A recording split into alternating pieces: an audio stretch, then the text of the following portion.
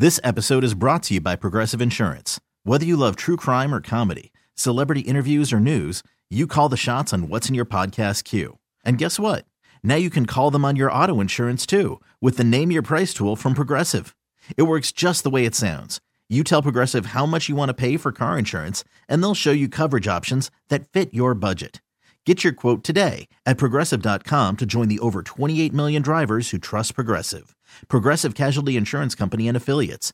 Price and coverage match limited by state law.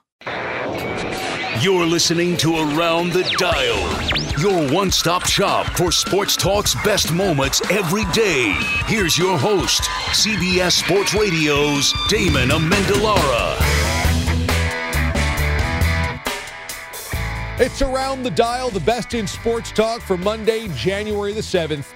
And Wildcard Weekend is now behind us. To the victor go the spoils. Some amazing wins and some brutal losses. But we'll begin with the victors. And let's begin in Philadelphia, where everybody is wondering, my goodness, is Nick Foles going to do it again?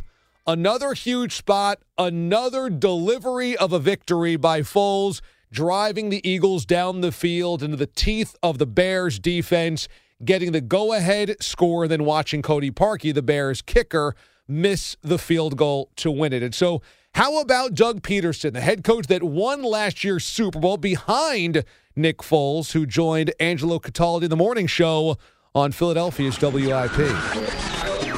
You and Foles obviously did this through a Super Bowl, so you have that benefit. What's his demeanor like in those moments, that last drive?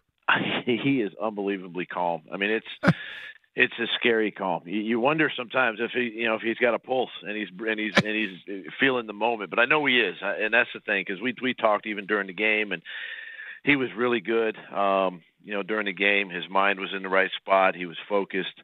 And just in those moments, he's delivered.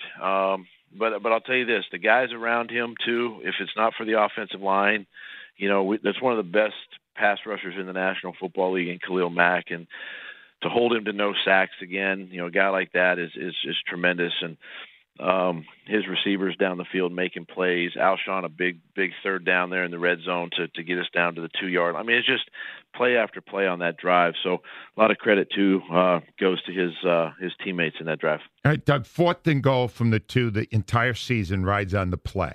And you go to Golden Tate, who has not been a huge part of your offense. And it's executed to perfection. Could you tell us what your thinking is in picking that play in that moment? Well, that's what we brought him here for, Angelo. Yeah. Good time to unveil him. It was a good time to use it, right?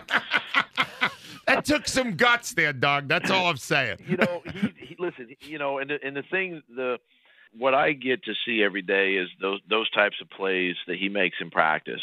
Now, sometimes those plays don't get called in games, and sometimes it's the way the game is dictated. But we run that play a lot. We've had it in our offense the last couple of weeks. We just haven't executed it or needed it in games. And so he's very good at that short, intermediate, quick type of routes. And it was a route that we felt comfortable with. We knew going into the game, based on our study, that Coach Fangio, the D coordinator for the Bears, he liked to blitz you. He'll bring extra guys, and we felt getting Nick on the perimeter where he could see and make it an easier throw for him was the right thing to do. And just a great play by 2 guys. Okay, kickoff short to Cohen.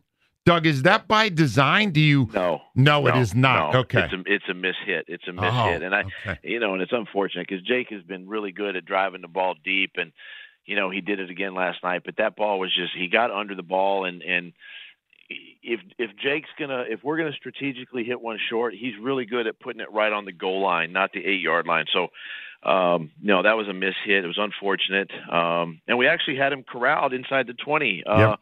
Deshaun Hall had a chance to make a play right there. He hit him, big body and just missed. And, Cohen took it a little bit further. But, it's something we'll learn from, and we definitely don't want that. Trubisky makes a great throw down the side to Robinson to get him in field goal range, Doug.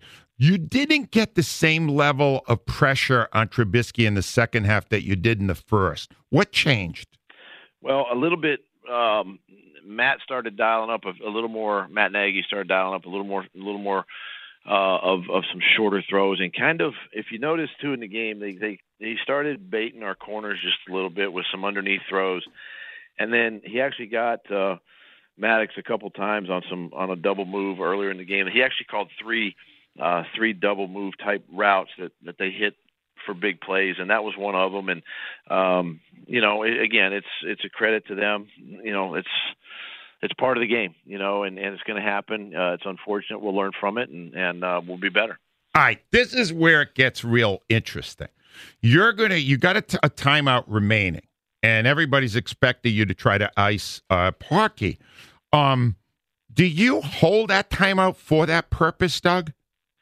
Well, you can. I mean, it's not necessarily designed for that. I mean, you're hoping maybe if you got the ball back with time, say he makes the kick and there's still time on the clock, and you hold your timeout for that situation. I mean, there's a couple scenarios that you would want to maybe hold the timeout, but look, it was the last play of the game. There was no way I was holding that timeout. So I was standing right next to the official and was kind of waiting for the ready of play, and just timed it up right before the snap.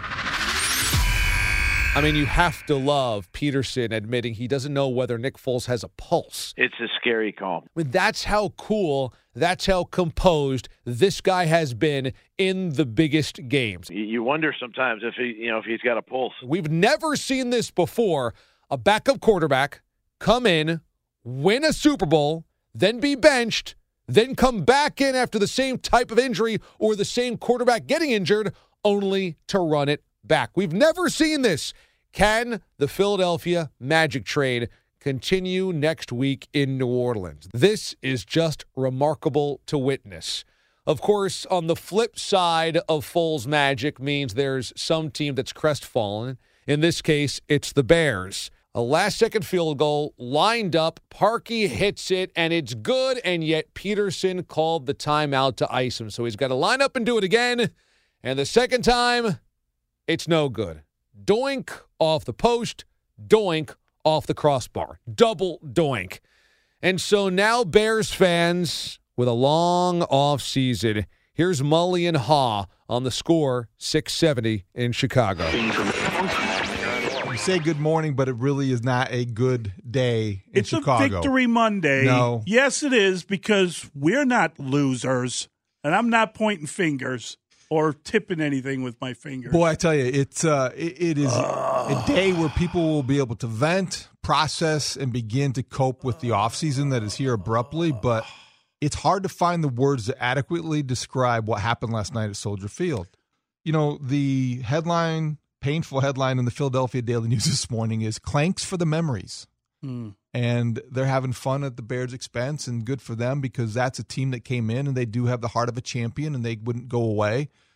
But if you're the Bears, you're looking at this and they said all the right things after the game. And what were they going to say? They handled it in a way that... You know how people feel when kickers miss kicks. I know. There's 52 guys in there. That's right. And who feel like they deserve better. And they all said the right thing. Yes. But is a kicker that cost him the season. But that's the way a lot of people hanging feel over them.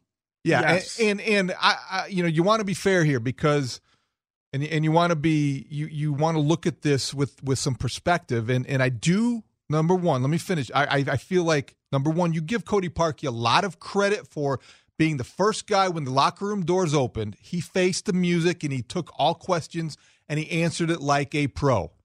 There's no doubt that you have to give him credit for being a stand-up guy. At the same time, I think that the people who say that games don't come down to one play, last night came down to one play. You make the field goal, you go into L.A. All the other things that happen in the game we will talk about over the next 4 hours, over the next 4 months. But I think that you have to be fair here. The missed field goal prevented the Bears from moving on. And that was a makeable field goal, Molly. That was one that if you pay a kicker what they're paying Cody Parkey, you have to have the expectation that he's going to hit it when it matters most. Because you paid Cody Parkey, you never bothered with it. You just said, well, we're paying him and that's that. So you can't I don't have words. When this began, after that Lions game. You're saying his salary is the reason he was there last night. That's the only reason he was there last night. That is the only reason. And you knew you had a problem, and you knew you had paid him, and so you just didn't want to deal with it. Your front office put you in a position that you should not have been in had you not overpaid the kicker in the offseason, right? And that decision, all the great decisions you made in the offseason were basically undone by the worst one that you made. Decision you made. Yeah. There's always one, right? But David, the ball was deflected. Everyone is, well, now wait a minute, it got tipped. Let me tell you something. Trayvon Hester tipped it at the line of scrimmage. But let me tell you something. I thought when he hit the first one before they froze him with the timeout, when he followed through and hit it, I thought it was low then. I really did. I thought that. That was I had the same thought. Good kick, but the trajectory of the ball was not.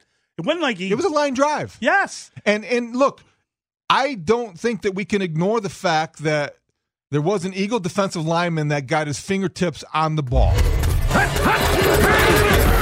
Boy, does the groan say it all. It is a day where people will be able to vent, process, and begin to cope with the offseason that is here abruptly. But that is a painful groan from the guys in the Windy City, but you can just tell how much anger there is at the kicker, and that is always the worst way to go into the offseason when you have 5 months to stew on a missed field goal, because it's one thing if your defense collapses, one thing if your offense can't get points on the board.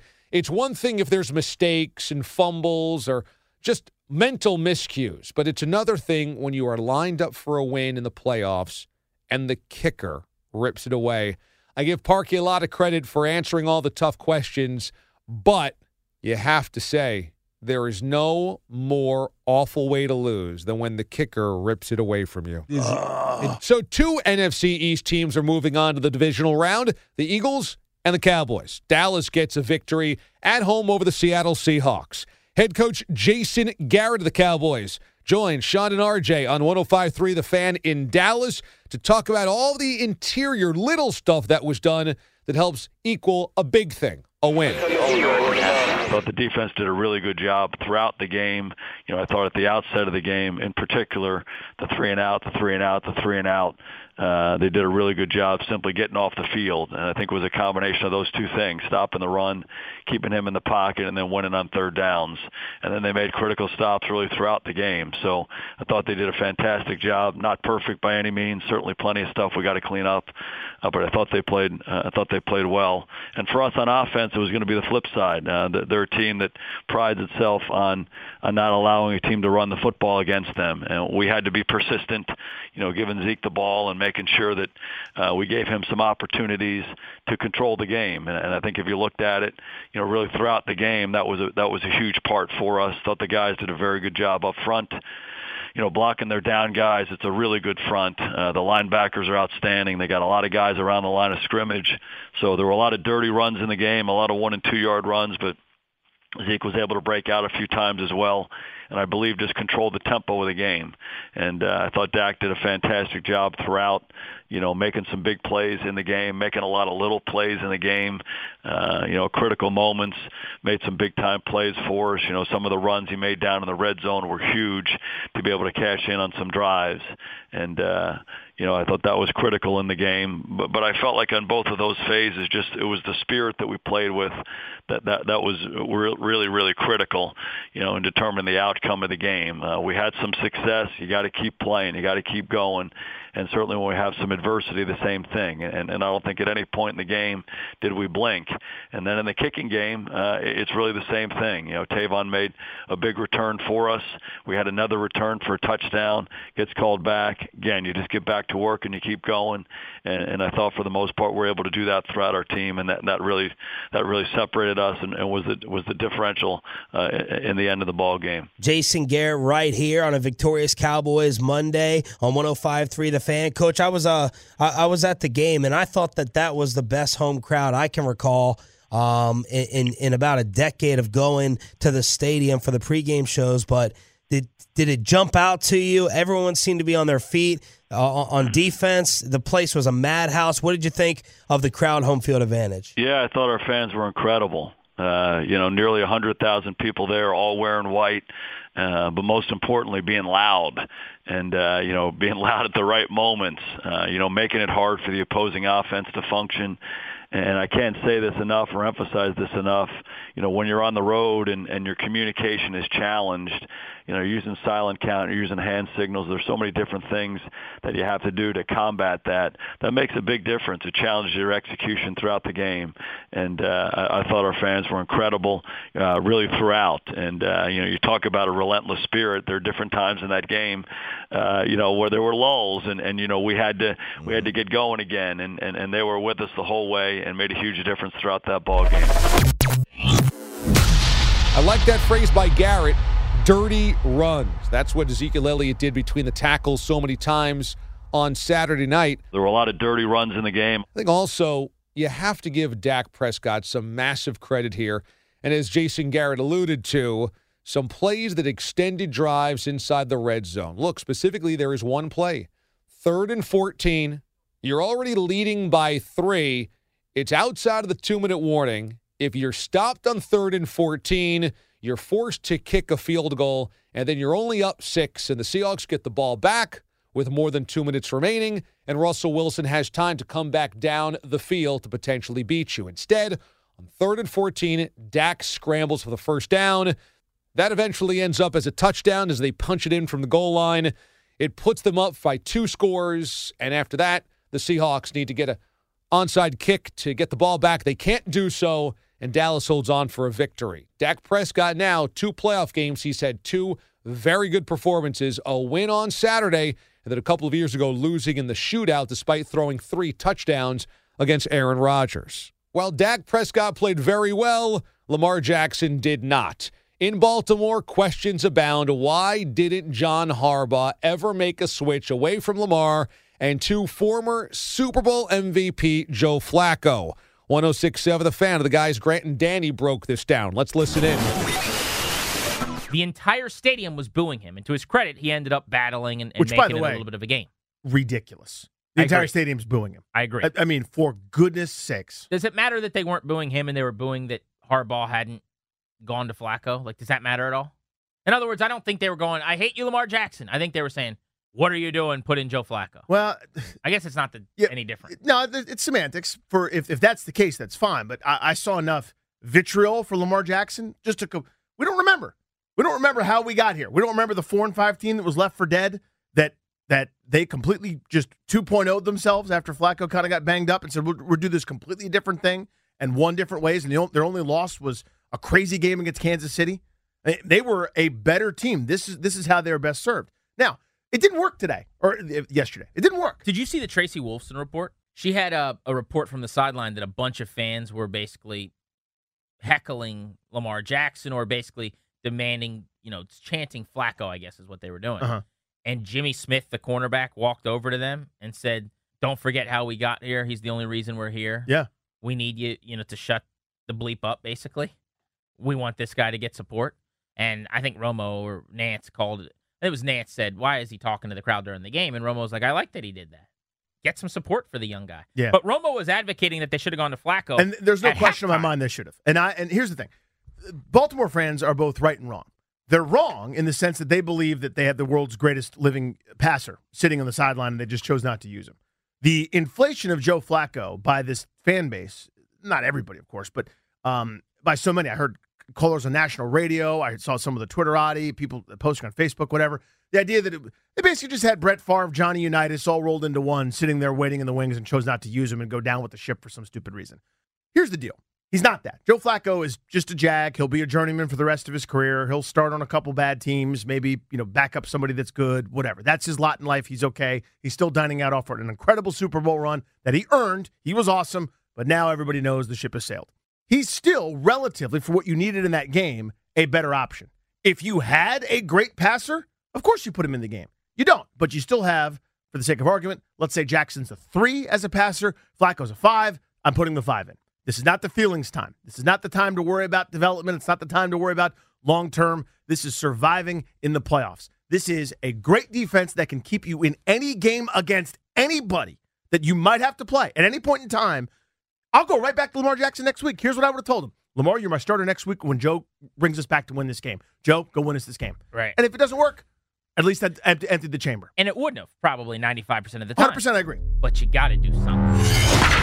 We all know that Lamar Jackson is the future of the Ravens franchise, but when he's thrown for negative yards into the second half, to me, that's an obvious red flag that you've got to make a change. And I know that Flacco might have been a sitting duck back there with how good the Chargers' pass rush was, but to me, at least, I'm taking a shot. To me, at least, you put Flacco in and see if he can do something, because at that point in time, Lamar Jackson was just so awful.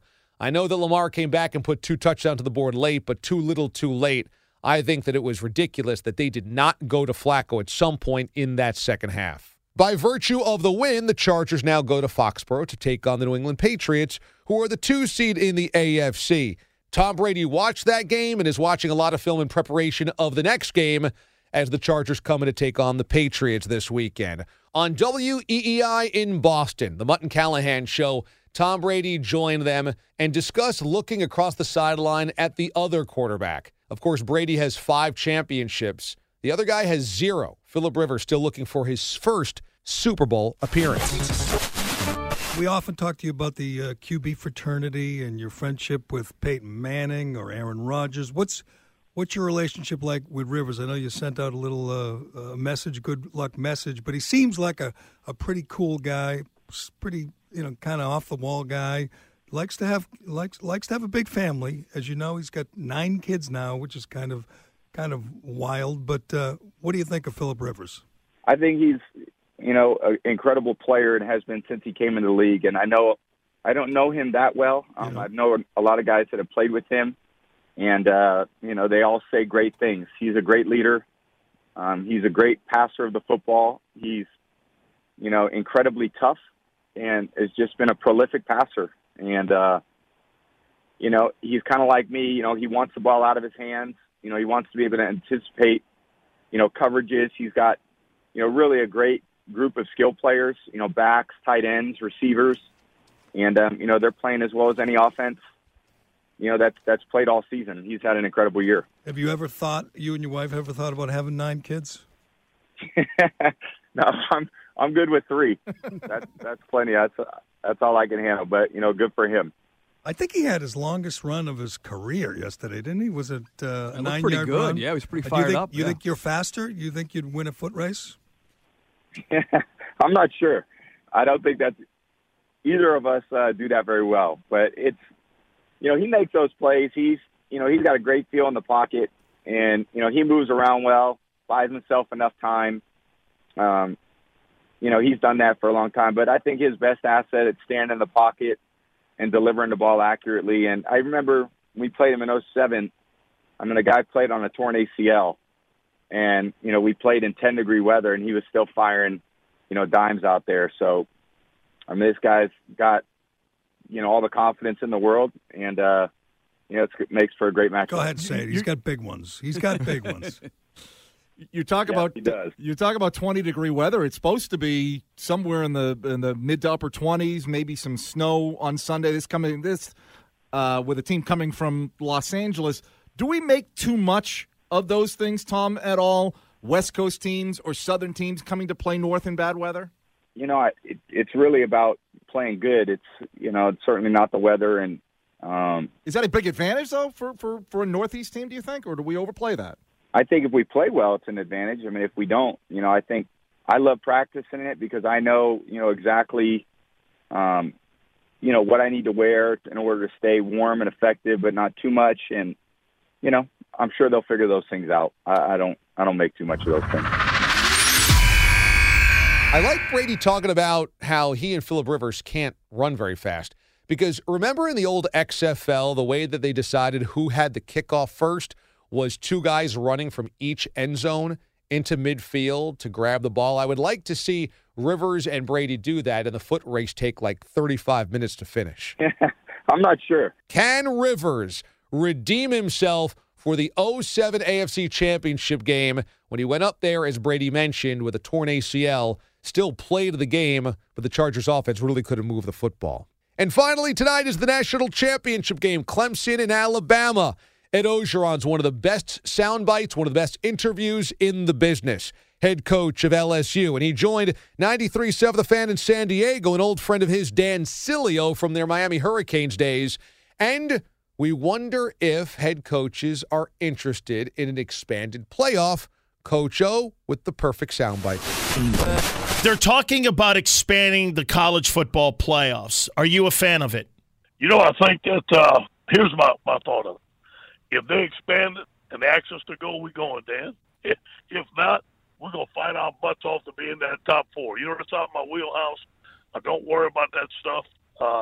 But I think that it would be good for college football if there were 8. I think if there were 8, there's a possibility that we could have been one of those teams this year. Coach, you know, I'm with you on that. 8, 10, 48. I don't care, because to me, this comes down to getting – I hate that it's a beauty contest as it is. Okay, well, this team looks better. I hate that. Hey, let's get out there and play 60, man. Let's go out there and tee it up and see what we got here, man. I want to test your mettle and find out who the hell you are here a bit. You know what I mean? Well, this guy looks better than this, and this guy looks better than that. Are we getting the right 4 in, though, Coach? That's maybe more of the question, because to me, I think we got to play more into it instead of being subjective where a guy picks us. You know what I mean? Yeah, I know what you're saying. You know, I don't know exactly what goes into the picking of it. I do believe that there were some mismatches. We saw that, and I think there were some teams that were very good that were left out.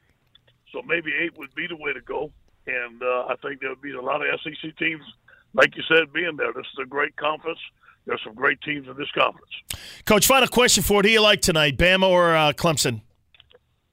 You know, I like first of all, I'm not going to choose, obviously. I like Clemson's defensive line. I think they have a really good chance against Alabama. I think Tua is one of the best players we've played in a long time. Obviously, Alabama might have the edge because they've been there before. They won so many games. I think it's going to be an outstanding game. There's no way that Bama team could beat me and Jerome Brown and our teams. No way, Coach. I don't believe it. There's no way. Hey, I'm with you. I'll take Jerome Brown and Dan Sileo over anybody any day. Backed up by Cortez Kenny, Russell Maryland, Marlon Sapp. What a great combination of defensive line play. That's how deep it was, Coach. Hey, you know, Dan, I remember on a Saturday morning, Russell coming in, and we had the old film, and he'd be watching film of you and Jerome Brown. Coach, when Cortez came in, he watched it. Then when Warren Sapp came in, he watched it. It became like, what a great family of traditional defensive line play, the way it should have played. You are one of the best players in college football. Enjoyed watching you play, Dan. If they invite us, we're going. If not, we'll fight our butts off to be part of those Final 4. Just a perfect Coach Orgeron quote. If they expand it and ask us to go, we're going. If not, we're going to fight our butts off to be in that top 4. I don't know if we're going to have an expanded playoff, but for now, we don't need one because Clemson and Alabama don't need multi-tiered playoffs to prove that they are the 2 best teams of the country. I'm on record with my theory on the college football playoff. I think you expand it to 6, not 8. I think you only need to add 2 more slots. Why? Just give me the 5 automatic bids from the power conferences, all those conference champions. You feed those into the college football playoff, and then 1 group of 5 champions. So in this case, UCF this year. That gives you 6.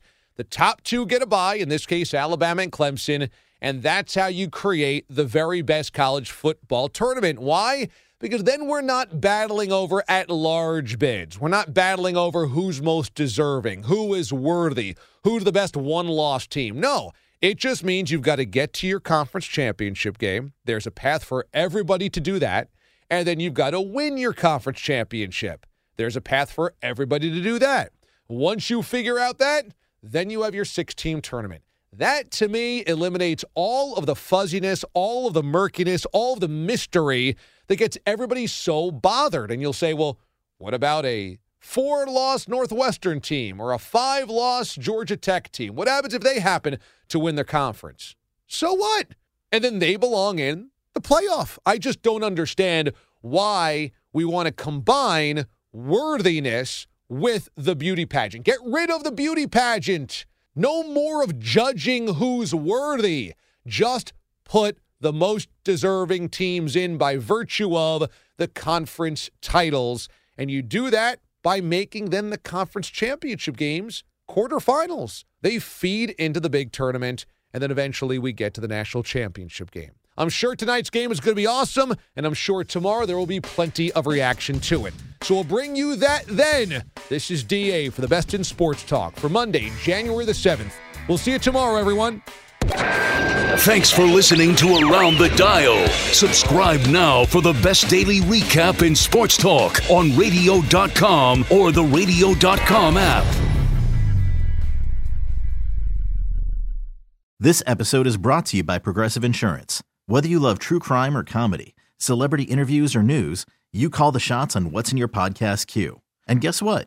Now you can call them on your auto insurance too with the Name Your Price tool from Progressive. It works just the way it sounds. You tell Progressive how much you want to pay for car insurance, and they'll show you coverage options that fit your budget. Get your quote today at Progressive.com to join the over 28 million drivers who trust Progressive. Progressive Casualty Insurance Company and Affiliates. Price and coverage match limited by state law.